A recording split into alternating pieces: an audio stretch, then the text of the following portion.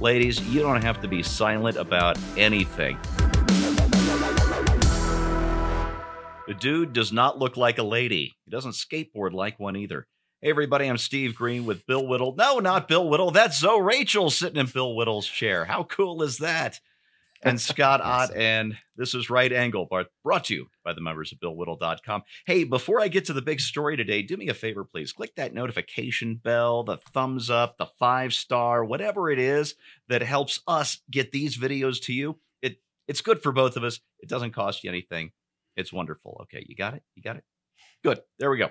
All right, gentlemen, 29-year-old Ricci Trey,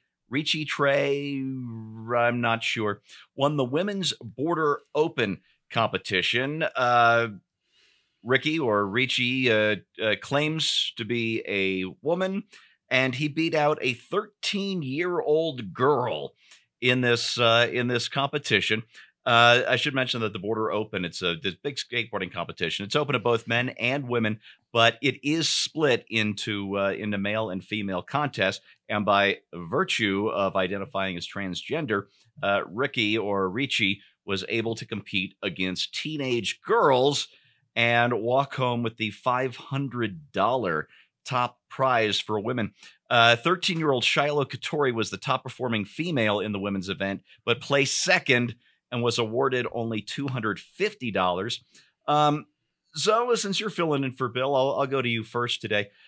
It seems like in woke women's sports, women are only paid half as much as men, which is a step down from the old patriarchy's 77 cents on the dollar. You think maybe we need to get back to that? Yeah, well, I tell you what, man, as the saying goes, if that were really the case, well, people would just only hire women. Why not? That'd be more economical, wouldn't you?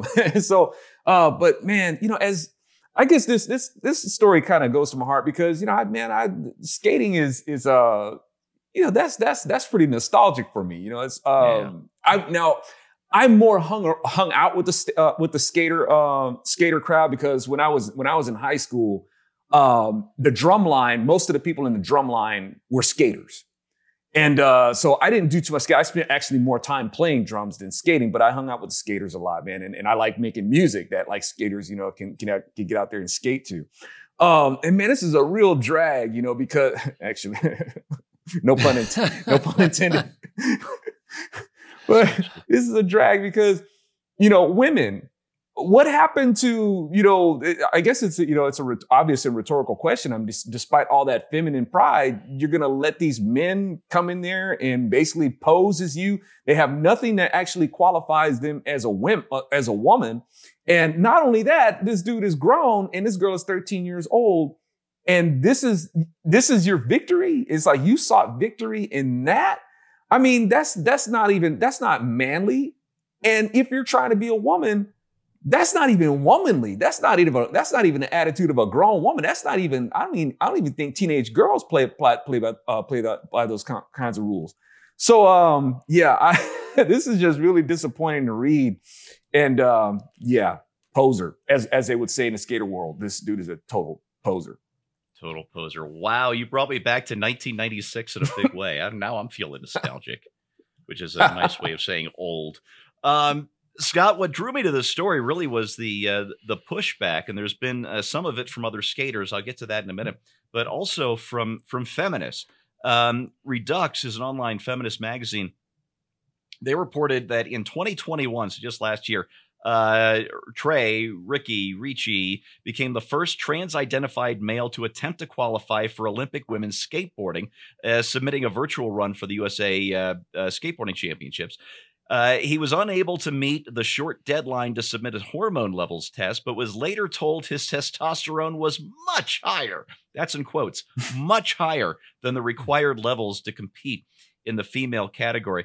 Also, according to Redux, during an interview last year with Skateboarding Magazine, Trey expressed ambivalence towards reducing his testosterone levels and even stated that he was comfortable with where he was at in his transition. Scott, wouldn't you be comfortable where you were at if you could use your full-grown male muscles to beat up on 13-year-old girls? Could I just move that we excise that question from this show? Well, perhaps I should have phrased it wrong. Just the to very compete question with 13-year-old girls. No. No. I'm trying you're to think a decent of human being, Scott. Of any enterprise. First of all, I think there ought to be a multi-step process for qualifying for this event. And the first step is, if you can, without surgical alteration, aim at the specimen cup, then you're disqualified. So I think right there, I think you should be ruled out if you have any way of directing your fire at the specimen cup. Secondly, I was at a truck stop this weekend traveling back from another state, and I noticed this display of packages, and it was a black plastic rectangular box that looked like it had that sort of pattern that they have with those aluminum lined pickup truck beds, that kind of diamond pattern in the metal is really tough looking metal. And so it's this plastic tub. And I had to read the title several times to figure out what I was seeing. But eventually I figured out that it said Dude Wipes. Dude Wipes. Okay.